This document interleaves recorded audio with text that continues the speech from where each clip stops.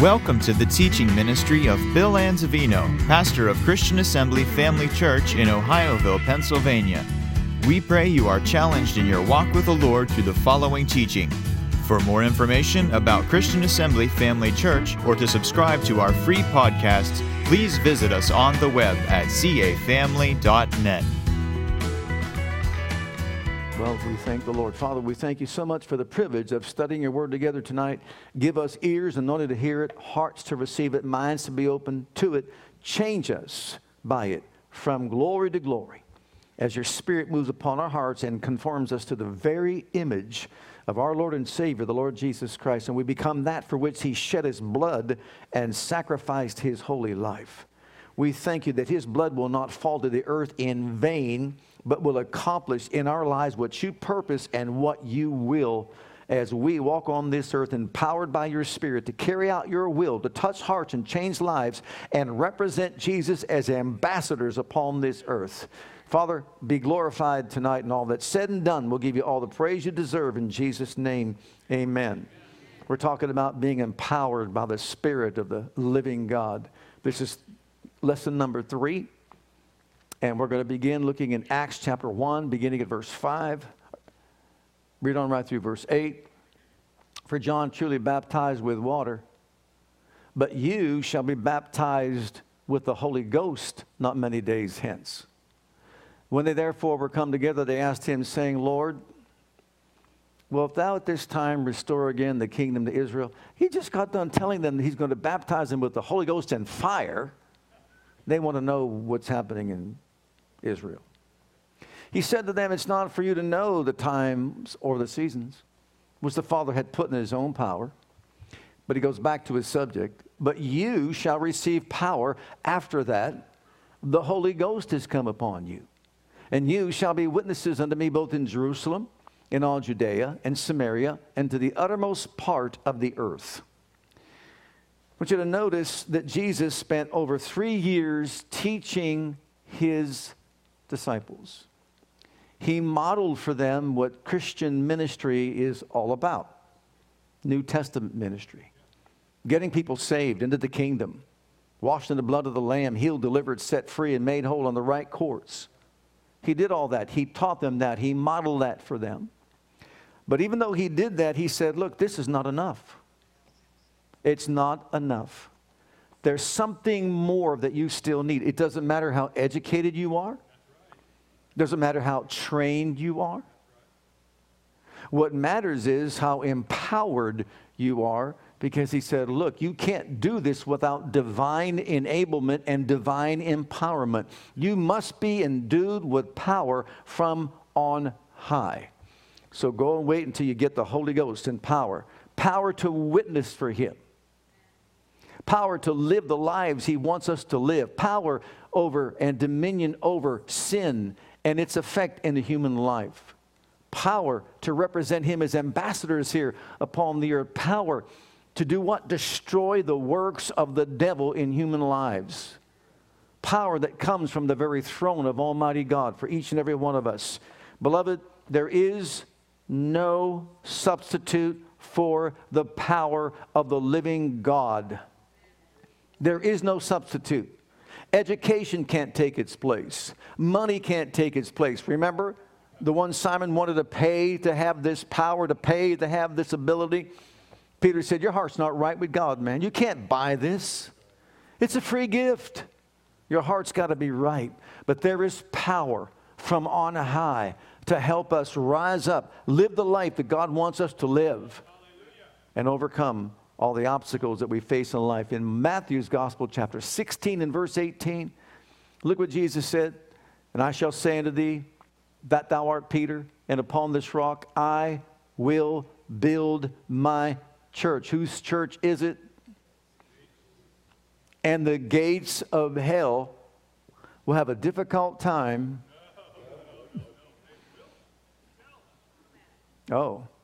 The gates of hell will not prevail against the church. In other words, Peter, I'm telling you, I am going to give you power and authority. I am going to give the church power and authority that transcends all the power of the enemy.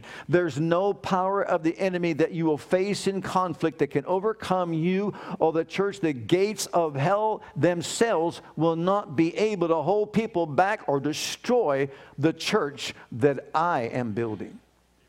This is what he's telling him. Look in Luke's Gospel, chapter 10 and verse 19. Behold, I give you power to tread on serpents and scorpions and over all the power of the enemy, and nothing shall by any means hurt you. Jesus is saying, I'm giving you two kinds of power. Power, dunamis, miracle-working power, and power, exousia, authority over all the power of the enemy. A twofold working of the power of Almighty God. He gives us His authority. He gives us divine empowerment or enablement so that the works of darkness cannot prevail against the church of the living God. Are you a member in the body of Christ? Are you a part of the church of the living God? Then praise God, we've all been given power and authority over all the power of the enemy, and nothing shall by any means hurt us. And so, no matter what situation we encounter with the devil, he cannot prevail over the church. He cannot prevail over us. And we need to remind ourselves of that daily. His power is not greater than the power of God, and greater is He who is in us than he that is in this world. We need to maintain that focus. Look at the book of Ephesians, chapter 1. Here, Paul the apostle is praying for the church at Ephesus. He's praying for the people of the church to have a revelation or an understanding of the power that we all have. He says, I cease not to give thanks for you, making mention of you in my prayers, that the God of our Lord Jesus Christ, the Father of glory, may give unto you the spirit of wisdom and revelation and the knowledge of Him, the eyes of your understanding being enlightened, that you may know what is the hope of His calling, and what the riches of the glory of His inheritance in the saints, and what is the exceeding greatness of His power to usward who believe, according to the working of His mighty power, which He wrought in Christ when He raised Him from the dead. Hold on right there. What does He want our eyes open to? What's He want us to have insight into? It's called resurrection power. It's called power that raised Jesus from the dead, that dwells in each and every one of us as believers. He says, Father, open up their eyes, enable them to see it so they can understand it, so they can know it, so they can walk in the light of this resurrection power that raised up Jesus from the dead and set Him at His own right hand in the heavenly places, far above all principality and power and might and dominion and every name that is named, not only in this world, but also in that which is to come, and put all things under His feet, and gave Him to be the head over all things to the church, for the benefit of the church, in other words, which is His body, the fullness of Him that filleth all in all. Notice this is all for the benefit of the church. We are the church. They were the church then, we're the church now. And He wants our eyes to be opened. He wants us to have spiritual insight into this resurrection power that raised up Jesus from the dead, that dwells in each and every one of us. Basically, you could say He's saying this. It's not a matter of believers getting more power, but unleashing the power that we already have. We've got Holy Ghost power. We've got resurrection power. If the Spirit of Him that raised Jesus from the dead dwells in you, then He that raised Christ from the dead shall quicken your mortal body by His Spirit that dwells in you. The power is in us. We have the power. We have the glory. We have the anointing. We have the divine ability and enablement of God on the inside of us. Thank God, we know we have it. We want to unleash it. We want to release it. We want to let it do its thing, praise God, in the earth as we live our lives. So we already possess that power, and He prayed for us to have that revelation. So, in light of all that, I jotted down some thoughts for us to consider. Is that okay? If we want to operate in a higher level of this power, then we need to consider our level of consecration. Our level of consecration. And notice in Matthew's Gospel, chapter 3, what Jesus did and what He said. Then cometh Jesus from Galilee to Jordan unto John to be baptized of him. But John forbade him, saying, I have need to be baptized of thee, and comest thou to me? And Jesus answering said unto him, suffer it to be so now, for thus it becometh us to fulfill all righteousness. Notice that statement. It's right to fulfill all righteousness. Then he suffered him. And Jesus, when he was baptized, went up straightway out of the water, and lo, the heavens were opened unto him. He saw the Spirit of God descending like a dove and lighting upon him. And a voice, lo, a voice from heaven saying, this is my beloved Son, in whom I am well pleased. Jesus, the immaculate, holy, sinless Son of the living God, had no need to be baptized in the eyes of John. But he said to John, John, you basically don't understand what you're saying in reality. Because even though Jesus was the Son of God manifest in the flesh, he set aside his mighty power and glory to operate as a prophet under the old covenant. And yes, he was sinless, faultless, blameless before the throne of Almighty God. But he had to be empowered from on high to carry out the life mission the Father sent him to fulfill. And so when he went to be baptized in water, even though he had no need because he had no sin, because it was the baptism of repentance, he had nothing to repent of, he did it to model what is right for every child of God to do, to be consecrated. See, there's power in consecration to principle. It was the principle. I will do what everyone needs to do what? To be empowered from on high. And so this is when Jesus was empowered from on high. When the heavens were opened unto him and the Spirit of God fell upon him, he equipped him, he anointed him to begin his public ministry. And from that point on, he came in the power of the Spirit, we are told, and he worked signs and wonders and miracles. As he was empowered by the Spirit, he did many things that were good and healed all that were oppressed of the devil, for God was with him. But the point is, there is power in consecration to principle. So it's up to us to decide what level of consecration, we want to make before God. And I want to read to you, this is from John G. Lake, his book. It's called Adventures in God.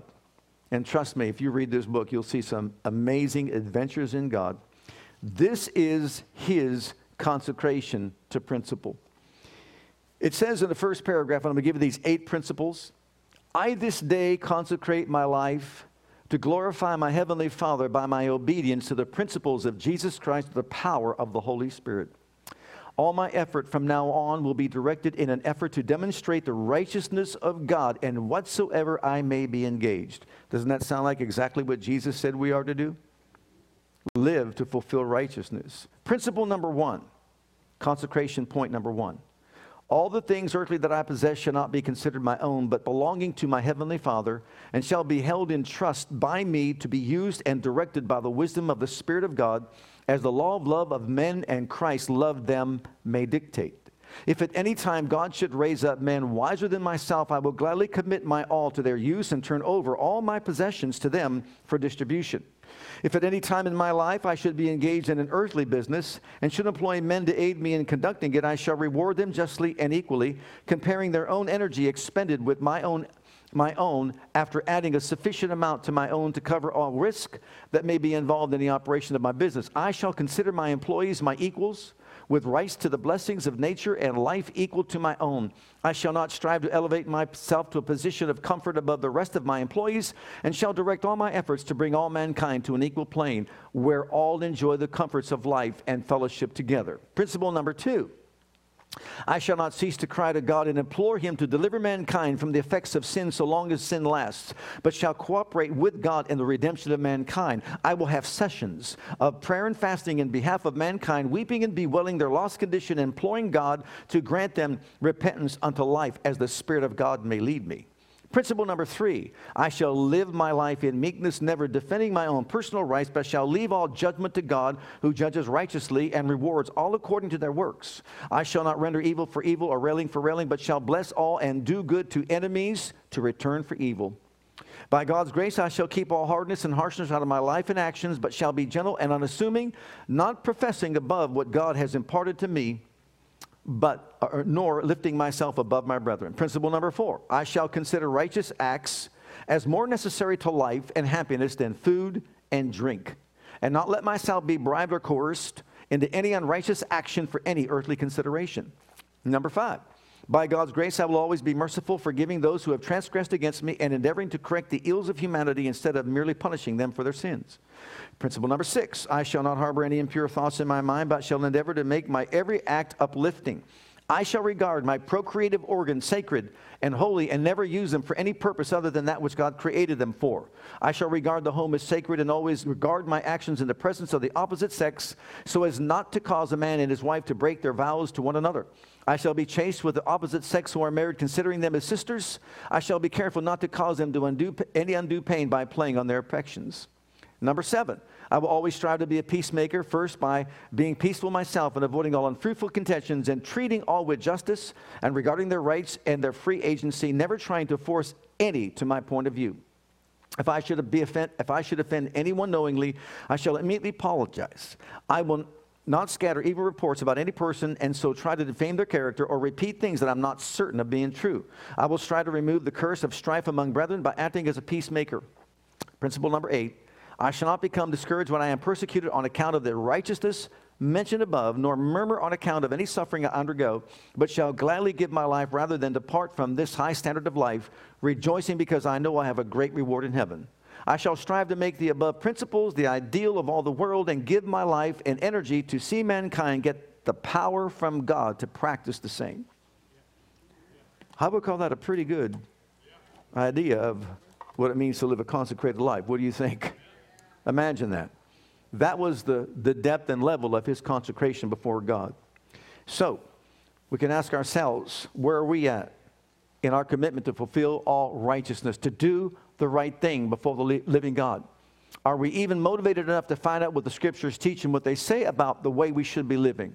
You know, the Bible teaches us in the book of Titus chapter 2 that godliness or grace that appears to all men teaches us to deny this worldly lust and all ungodliness and live a holy, righteous, godly life before the throne of God and looking for the appearing of our Lord.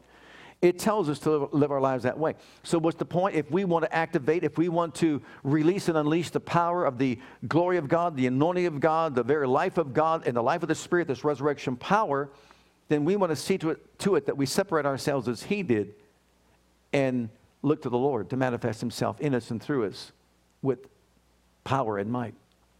Okay, number 2, our level of thirst and hunger. Our level of thirst and hunger.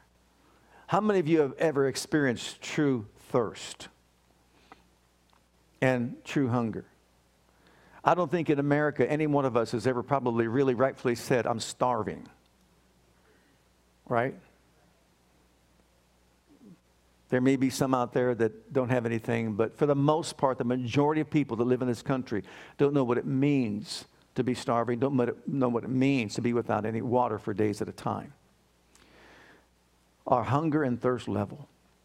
Jesus made it very clear, those that hunger and thirst for righteousness are the ones that shall be filled. Do we long to see the glory? Do we long to experience God's glory? Do we long to have His power in operation in and through our lives? It's a good question. We are told in the book of John's Gospel, chapter 7, these words by Jesus, if any man thirst. In that last day, the great day of the feast, Jesus stood and cried, saying, if any man thirst, if any man thirst, if he's really thirsty, if he is so parched, he needs something to drink, like in a dry and thirsty land where there is no water, then let him come to me. Let him come to me and drink. He that believes on me, as the Scripture hath said, out of his belly shall flow rivers of living water. But this spake he of the Spirit that they which believe on him should receive. For the Holy Ghost was not yet given, because that Jesus was not yet glorified. Oh, there is a thirst. There is a longing. There is a hunger. There is a desire that God wants us all to have. Notice, it's up to the believer to receive the Holy Ghost. And if the believer who really is thirsty and hungry for the things of God, he will be satisfied. There will be an inflow of the Holy Spirit in such a way that there will be rivers of living water, rivers flowing out, an outflow. There cannot be an outflow without an inflow. There needs to be an inflow of this power. We generate this miracle working power. We receive it as we are filled with the Holy Ghost, but then we generate it by praying in the Holy Ghost and staying in the divine presence of the living Savior and letting Him know, I'm thirsty. I thirst, praise God, I'm hungry to see your power, to see your glory manifest in and through my life like I have never seen it before. I'm willing to set aside myself that I could have more of you, praise God. I want a greater working and manifestation of your Spirit, Father, operating in my life and through my life. Remember what David said in Psalm 63, verses 1 and 2? It's similar to this. O God, thou art my God. Early will I seek thee. My soul thirsts for thee as in a dry and thirsty land where no water is. To see your power and your glory, so as I've seen thee in the sanctuary. Notice what he says. I thirst. I'm hungry. My soul thirsts for you. My flesh longs for you. To see your power, to see your glory on display in and through my life. Just like in a dry and thirsty land that's parched where there is no water. Oh, praise God. Those that hunger, those that thirst, they shall be filled. Look at Psalm 42. Same. David said these words. As the hart, as the deer pants after the water brook, so panteth my soul after thee, O God. My soul thirsts for God, for the living God. When shall I come and appear before God? Hallelujah. In other words, setting up a season or a time of divine visitation where you get before the presence of Almighty God. I'm not satisfied. I am not satisfied. I'm here to stir up the gift of God in me. I am here so that there is a greater inflow, so there can be a greater outflow of the working of your mighty power in and through my life. And as Lake just said he did, to set himself apart in times of just waiting before God and crying out, bewailing the lost condition of mankind and really identifying with lost humanity. You know, we've heard it said time and time again, unless somebody gets on their face, somebody gets on their knees, and someone cries out for deliverance for other people, they'll be lost for eternity. We want all men saved just like he does. We want to have the heartbeat of God like he does. Number 3, it requires a level of faith. What is our level of faith? You see, it takes faith to receive the Holy Ghost. It takes faith to unleash the miracle power of God as well. But look at the book of Galatians in chapter 3. Oh, foolish Galatians, who has bewitched you, that you should not obey the truth, before whose eyes Jesus Christ had been evidently set forth, crucified among you? This only what I learn of you. Receive ye the Spirit by the works of the law, or by the hearing of faith? Are you so foolish, having begun in spirit? Are you now made perfect by the flesh? Have you suffered so many things in vain, if it be yet in vain? He therefore that ministers to you the Spirit, and worketh miracles among you, does he do it by the works of the law, or by the hearing of faith? Oh, it's by the hearing of faith. We're not going to have a greater manifestation of the miracle working power of God just because we obey some laws and we go to church and et cetera, et cetera. No, don't go back into the law, he said. Thank God that we should do the right things. We should live righteous. We should live holy lives. But it's by faith we receive power from on high, and it's by faith we unleash power from on high, just like the woman with the issue of blood. In Mark's Gospel, chapter 5, we know the verses 25 through 34. This woman touched God with her faith. This certain woman had an issue of blood 12 years, suffered many things and many physicians, spent all that she had, but was nothing better, rather grew worse. When she had heard of Jesus, she came in, pressed behind and touched the hem of his garment. For she said, if I may but touch his clothes. Notice that expression, if I may but touch his clothes, I shall be whole. She puts the responsibility on herself. And straightway the fountain of her blood was dried up. She felt in her body she was healed of that plague. And Jesus, immediately knowing in himself that virtue had gone out of him, said, who touched me? Who touched me? Somebody touched him.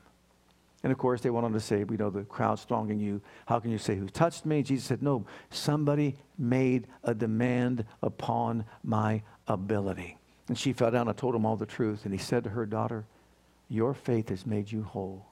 Go in peace and be whole of your plague. This woman tapped into and unleashed the miracle-working power of God. And the beauty of it is this. She could have stayed exactly where she was at. She could have stayed in her little cottage somewhere and had a victim's mentality and felt bad for herself. But the nature of this person is clearly seen in the fact that she went here and there and everywhere to try to be healed. She looked every method. She tried every cure she could think of, saw the physicians, the doctors, and etc. Nothing better, but got worse. But then she heard of Jesus. And when she heard of Jesus, she took it upon herself. I will touch his garment. Let every wind of opposition blow against my life. Let every voice that tells me don't do it. Let every religious idea try to stop me from getting to the hem of his garment. Let every mountain, let every valley, let every obstacle, it doesn't matter. I am going to touch the hem of his garment. I am not going to live like this any longer. Beloved, there comes a time when we've got to get to a place that we say, it doesn't matter what anybody else does. It doesn't matter what anybody else says. I am taking it upon myself to rise up, and I am going to tap into the power of the living God that raised Jesus from the dead. And you know the difference between her and us today? She had to touch him physically. We have it in us. We have the power that raised Jesus from the dead dwelling in us. And by faith, we can tap into it. By faith, we can activate it. And you heard me say on Sunday morning, if you've been prayed for, and let's say that you're in a situation where maybe you can't, your faith level is not just there. Maybe it just can't believe for that instantaneous miracle of healing to take place. You get a hold of the power of God and you start saying from that moment on, I'm recovering. I'm getting better. I will not get worse. I am progressively getting better every single day. You know what? It's almost like a relief because that you can believe. You can say that. My body will not get worse. My body will get better. The power of God is at work in me and it's getting better every single day of my life. Praise God. And you're unleashing this miracle power on the inside of you, this resurrection power that raised up Jesus from the dead. And your body is responding to what you're saying because you believe that from your heart. Can you see that? And that's for all of us, myself included. Number 4, our level of commitment to prayer and praise. Our level of commitment to prayer and praise. Look at Acts chapter 16. We're talking about tapping into and releasing or unleashing the miracle-working power of God. It's not by might nor power. It's not by human efforts or intelligence. It's by my Spirit, saith the Lord. Our faith is to tap into the power of God, the resources of heaven, resurrection power. Paul and Silas, they're beaten for their commitment to Christ. They're persecuted for their commitment to Christ, for proclaiming the good news of the gospel, for casting out a devil out of a woman, etc., etc. And at midnight after they're in the innermost prison, what did they do? They prayed and sang praises. Your level of commitment to what? Praying and singing praises to God. Praying and singing praises to God. Think about those two. Praying and singing praises. Prayer is connecting with God. What do you want me to do in this situation? I'm telling you right now, Lord, I'm casting the care of the situation over on you. You know more than I do. You know better than I do. I am casting my care upon you, presenting my need to you. I'm praying, interacting with you. But then, after they prayed, they must have thought God heard them because they started praising. And not just praising, but with a loud Pentecostal praise. A voice that can be heard. Not just a little amen. Glory to God. We prayed and now we're praising. And when they had prayed and praised, the prisoners heard them. And suddenly, you talk about power, there was a great earthquake so that the foundations of the prison were shaken. Praise God. And immediately all the doors were opened and everyone's bands were loosed. All those that were there, guess what? They benefited from the prayer and praise of Paul and Silas, did they not? It delivered them. It set them free as well. They got a freebie from God. You could say it that way. Hallelujah. Praise God. Well, look at James chapter 5. Oh, no, wait a minute. Let me read these again to you. This prayer, well, no. Look at James 5:16 first in the Amplified version of the Bible.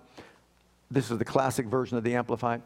Confess your faults one to another, your slips, your false steps, your offenses, your sins, and pray also for one another that you may be healed and restored to a spiritual tone of mind and heart. Why? Because the earnest, heartfelt, continued prayer of a righteous man makes what kind of power? Power available. And what in its working? Dynamic power. Dynamic. Oh, we're talking about dynamite power. You ready for some dynamite power? I'll tell you, I read this. This is John G. Lake's book, same book, Adventures in God. It's a classic. And matter of fact, I was just looking at the back endorsements. This is Andrew Murray. The man reveals more of God than any other man in Africa. Another, William Gentry. John Lake's healing ministry is one of the most remarkable the world has ever seen. His teachings will eventually be accepted by the entire world, Gandhi. Listen to what he says. This is about prayer in the believer's life. Having a formal acknowledgement as a student of science, it was my privilege to attend clinics, which I frequently did. At one time, I submitted myself to a series of experiments. It was not sufficient to know that God healed. I had to know how God healed. I visited one of the great experimental institutions and submitted myself for a series of experiments. If you didn't know him, you think he's out of his mind. Okay? Because wait to hear what he did. First, an instrument was attached to my head. This instrument had an indicator that would register the vibrations of the brain. I began to repeat things like the 23rd Psalm to soothe the mind and reduce the vibrations to the lowest point. Then I repeated Psalm 31, the 35th chapter of Isaiah, the 91st Psalm, and Paul's address before Agrippa. After this, I went into secular literature and recited Tennyson's Charge of the Light Brigade, and finally Poe's The Raven. As I prayed in my heart that at the psychological moment, God would anoint my soul in the Holy Spirit. My difficulty was that while reciting, I could not keep the Spirit from coming upon me. When I finished with The Raven, those in charge of the experiment said, "You are a phenomenon. You have a wider mental range than any human being we have ever seen." In reality, this was not so. It was because the Spirit of God kept coming upon me to such a degree I could feel the movings of the Spirit within me. I prayed in my heart, Lord, if you will only let the Spirit of God come on me like the lightnings of God upon my soul for 2 seconds, I know something is going to happen that these men have never seen before. As I recited the last lines of the poem, suddenly the Spirit of God struck me in a burst of praise and other tongues. The indicator on that instrument bounded to its limit, and I haven't the least idea how much further it would have gone if it had been possible. The professor said, "We've never seen anything like this." I replied, "Gentlemen, it's the Holy Ghost." In the second experiment, a powerful X-ray machine with microscopic attachments was connected to my head. He's really out there. This purpose was to see, if possible, what the action of the brain cell was. I proceeded just as in the former experiment. First, I repeated scriptures that were soothing, those calculated to reduce the action of the cortex cells to the lowest possible register. Then I went to scriptures which conveyed better and richer things until I reached the first chapter of John. As I began to recite this, the fires of God began to burn in my heart. Why not? In the beginning was the Word, and the Word was with God, and the Word was God, the same as the beginning with God, and so on. So he was reciting that. Suddenly the Spirit of God came upon me as before, and the man who was behind me touched me. It was a signal for me to keep that poise of soul until one after another could look through the instrument. Finally, when I let go, the Spirit subsided. The professor said, "Why, man, we can't understand this, but the cortex cells expanded amazingly." I said to them, "Gentlemen, I want you to see one more thing. Go down in your hospital and bring back a man who has inflammation in the bone." Experiment. Take your instrument, attach it to his leg, leave enough space to get my hand on his leg. You can attach it to both sides. When the instrument was ready, I put my hand on the man's shin and prayed like Mother Eder, Maria Woodward Eder, from Columbiana County, Ohio, had a phenomenal healing ministry. I prayed like she prays, no strange prayer, but the cry of my heart to God. I said, "God, kill the devilish disease by your power. Let the Spirit move in him. Let it live in him. Then I asked, gentlemen, what is taking place? They replied, every cell is responding. It is so simple. The life of God comes back into the part that is afflicted. Immediately the blood flows. The closed, congested cells respond, and the work is done. That is God's divine science. Oh, beloved, when you pray, something is happening in you. It's not a myth. It's the action of God. The Almighty God by the Spirit comes into your soul, takes possession of your brain, manifests himself in the cortex cells of your brain. When you wish and will, either consciously or unconsciously, the fire of God, the power of God, the life of God, the nature of God is transmitted from the cortex cells of your brain and throbs through your nerves down to your into your person, into every cell of your being, into every cell of your brain, your blood, your flesh, your bone, into every square inch of your skin until you are alive with God. That is divine healing. Can someone say amen to that? That is divine healing.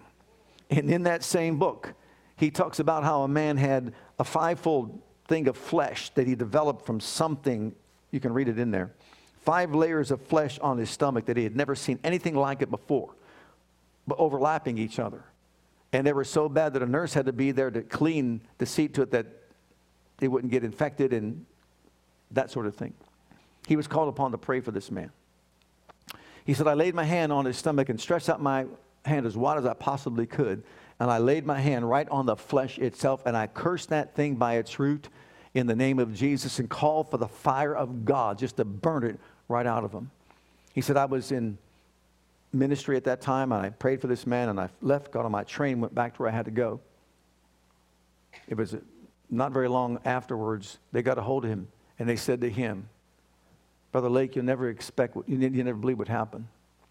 Within an hour after you left, there was a imprint of your hand burned into this man's flesh, and every part of it dissolved. And the man was made completely whole. That, he said, is the fire of God. We have yet begun to really just touch the surface of what God can do to someone that is set apart, truly consecrated and dedicated, as this man was to this kind of ministry. And it said when he had his work in healing rooms in Spokane, there were over 200,000 healings, and it was the healthiest country, or healthiest city in all the country, all the nation. And by the way, we had his daughter here at our church back in 1980 or 81, somewhere around there, and son-in-law. Wilford Wright, they were here with us, brought me a bunch of his teachings, about this thick of his teachings, and I still have them in my office, and oftentimes we'll look at them, read them over, but just amazing testimonies of wonderful things. His wife was shot when they were in Africa, and they went and found him and said that their little boy found a gun and shot her accidentally. He put everybody out of the house, went over and laid hands and prayed for her, and the bullet was extracted from her body, and she was made whole. Just amazing, amazing testimonies. Look at the book of Isaiah. Through prayer and praise, we exchange our strength with God's. See, we talk about these things, but here's a perfect example of how these things actually work scientifically. And not being a scientist, you don't look at it that way. But at Oral Roberts University, they did study on praying in the Holy Ghost, and they said when you pray in the Spirit, you enhance your immune system by, I think, 33%, just by praying in the Holy Ghost. Hast thou not known and hast thou not heard that the everlasting God, the Lord, the creator of the universe, ends of the earth, faints not, neither is weary? Aren't you glad his power is never weary? There is no searching of his understanding. He gives power to the faint. To them that have no might, he increases strength.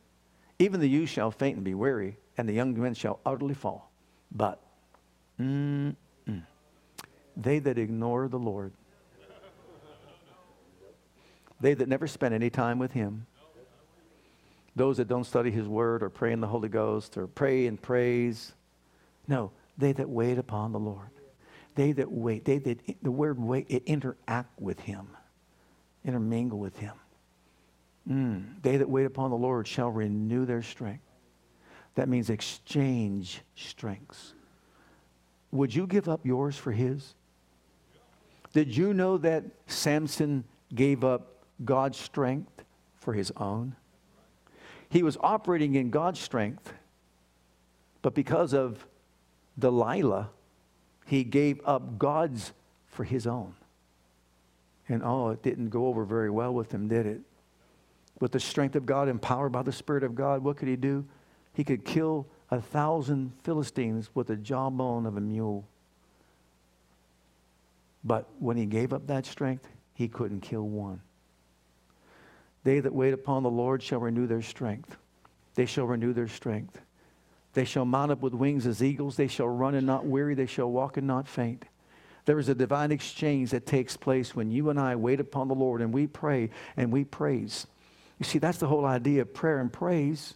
It's not just to say, hey, we came and sang a few songs, little upbeat songs and all that. We had a great time, clapped our hands and all that. No, it's interacting. It's intermingling with God. It is getting involved in truly worshiping God for who He is. Hallelujah. Getting on our knees and our faces before God.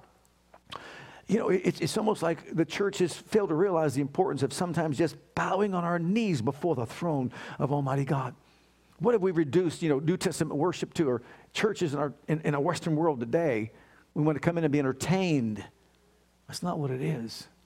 It's getting on our faces before God and just worshiping Him and just letting Him know, burn out of me everything with the fires of your Spirit that doesn't represent you in my life until I am transformed from the inside out. I want what's on the inside of me to get to the outside of me. And so as Paul and Silas did, praise God, I'm going to wait in your presence. I'm going to intermingle with you. You see, you can't help but to have a divine exchange when you get closer and closer and closer to the glory in the throne of God. As we enter in by the blood of the Lamb, what happens? Changes take place. We are changed. We are transformed from glory to glory as we enter in through praise and through worship and just seeing Him for who He is. I'll never forget when I came here so many years ago, 39 years ago, and I just spent a season waiting upon the Lord in the small church down there. I get to the middle aisle. And I don't know, I just for some reason has had this drawing to Revelation chapter 5. And when I saw that, I read that, I'm telling you, it impacted me in such a way I just fell to my knees and said, I've got to learn this chapter. Because it was the chapter that talked about the worthy Lamb of God that was slain, the only one worthy to take the book and loose the seals thereof, because He redeemed us to God by His blood out of every kindred, tongue, and people and nation, made us kings and priests before our God. They bowed down before Him. They worshiped Him. They brought out their harps and golden vows full of odors, which are the prayers of saints. And they began to sing a new song, worthy is the Lamb of God. Worthy is... That's true worship. That's true worship. As they praised Him, as they worshiped Him, the divine exchange takes place as we do that. And Paul and Silas apparently knew something in detail about this, because why else would you do that in that situation that they were in? They were in prison, their feet were fast in stocks, feet and hands, and they were bound, and they probably were facing beheading, but they just said, we give it to you, Lord, and they began to praise God as if they knew what would take place next, and it did, praise God. They were delivered and set free. Okay, what's number 5? We don't have to look at Luke 18:1. It just says that men ought always to pray and faint not. So if we don't want to faint, praise God, we got to pray. Look at this next one, because it's very, very important. Our level of submission to authority. Our level of submission to authority. In John's Gospel, chapter 5, how important is this? If we want to have this greater working of God's power, I can of my own self do nothing. Did you hear that? Who's saying that? Well, if Jesus can of His own self do nothing, what can we do? What can you and I do? Nothing. As I hear, I judge. And my judgment is just, because I seek not my own will, but the will of Him of the Father which hath sent me. He said, I'm not the one that does the works. He's the one. I'm only doing. Look at John 8:28. Myself, I can do nothing. Then said Jesus to them, when you have lifted up the Son of Man, then shall you know that I am He, and that I do nothing of myself, but as my Father hath taught me, I speak these things. Jesus was in total submission to the Father in such a way that, what did He say? The works that I do, I don't do them. It's the Father in me. He does the works. I'm just in submission to what He would have me to do in every given situation. Beloved, if we want to have a greater level of manifestation of the power and glory of God, we've got to listen and submit ourselves to do what he wants us to do in given situations, which means we have to get to the place that we say, okay, Lord, this is yours. What do you want me to do?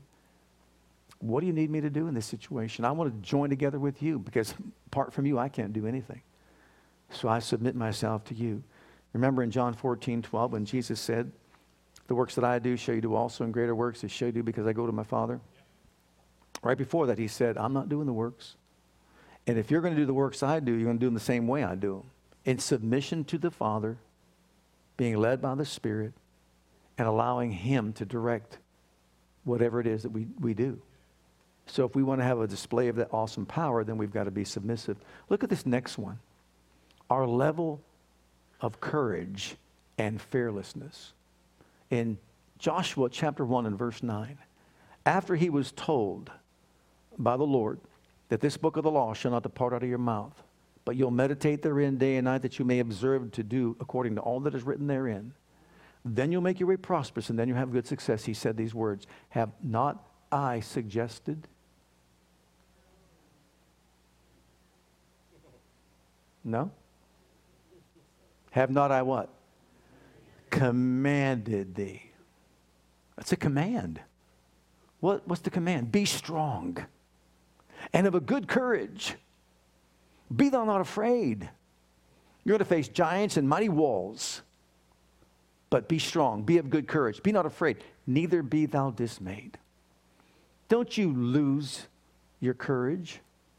Don't you faint because of any enemy you face, any circumstance that you see, any hurdle you got to get over, any roadblock you got to get through. For the Lord thy God is with thee whithersoever thou goest. Hallelujah. Notice how it's all directed on him, to him. Jesus said it's not me, it's him. He is saying to Joshua, it's not you.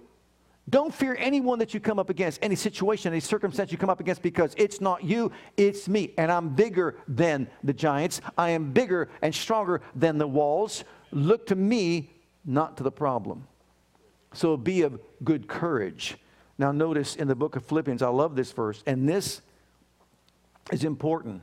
How we react to situations will determine whether or not we release the power of God or we short-circuit the power of God in our lives. In the book of Philippians, chapter 1, verse 28, and do not for a moment be frightened or intimidated in anything by your opponents and adversaries. For such constancy and fearlessness will be a clear sign, proof, and seal to them of their impending destruction, but a sure token of and evidence of your deliverance and salvation, and that from God. Is that not powerful? But what is the token of it? Your fearlessness. Your refusal to be intimidated by the situation, the circumstance, the enemy, no matter how bleak it looks, how impossible it looks. In the natural, we have to admit, in the natural, when we're up against certain situations like this here that we face in life, it's easy to be fearful and to lose courage and become dismayed. But God is saying, lift up your head, O ye gates, lift them up even, ye everlasting doors, and the King of glory shall come in. Why do we want to entertain the enemy when we can entertain the King of glory? Why do we want to be dismayed and discouraged and fearful when we can say, I will not fear you? God's not given me the spirit of fear, but of power, a love, and a sound mind, and entertain the King of glory and let him come in and do his thing. You remember Shadrach, Meshach, and Abednego? How they were fearless before the enemy. How they were facing a burning fiery furnace. An angry king who said, who can deliver you? What God can deliver you out of my hand? If you don't bow down, if you don't submit to me and worship my statue, then you will be cast into this burning fire furnace. What do you got to say about that? We're not intimidated whatsoever to answer you, O King. You may be big and bad, but we want you to know we know someone bigger, someone greater, someone more powerful than you are. and he will deliver us out of your hand, O king. That's called fearless faith. And what happened? You know what happened. In the midst of a burning fiery furnace, the light proved to be greater than the darkness. You ever notice this?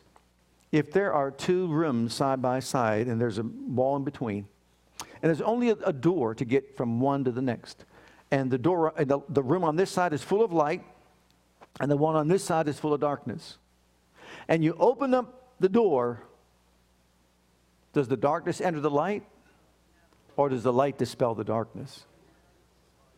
The light is greater than the darkness. The glory of God is greater than the darkness of all that is evil. So you see, when you and I act fearless before our enemy and refuse to be intimidated, he is confounded by that. And he is dispelled. He'll flee. And finally, our level of following love and desire for, and really desiring spiritual gifts as well. Remember 1 Corinthians 14, verse 1. Oh, thank you, Lord. Follow after charity and desire spiritual gifts. Follow after love and desire or have a passion for spiritual gifts, that rather you may prophesy, but rather that you may prophesy.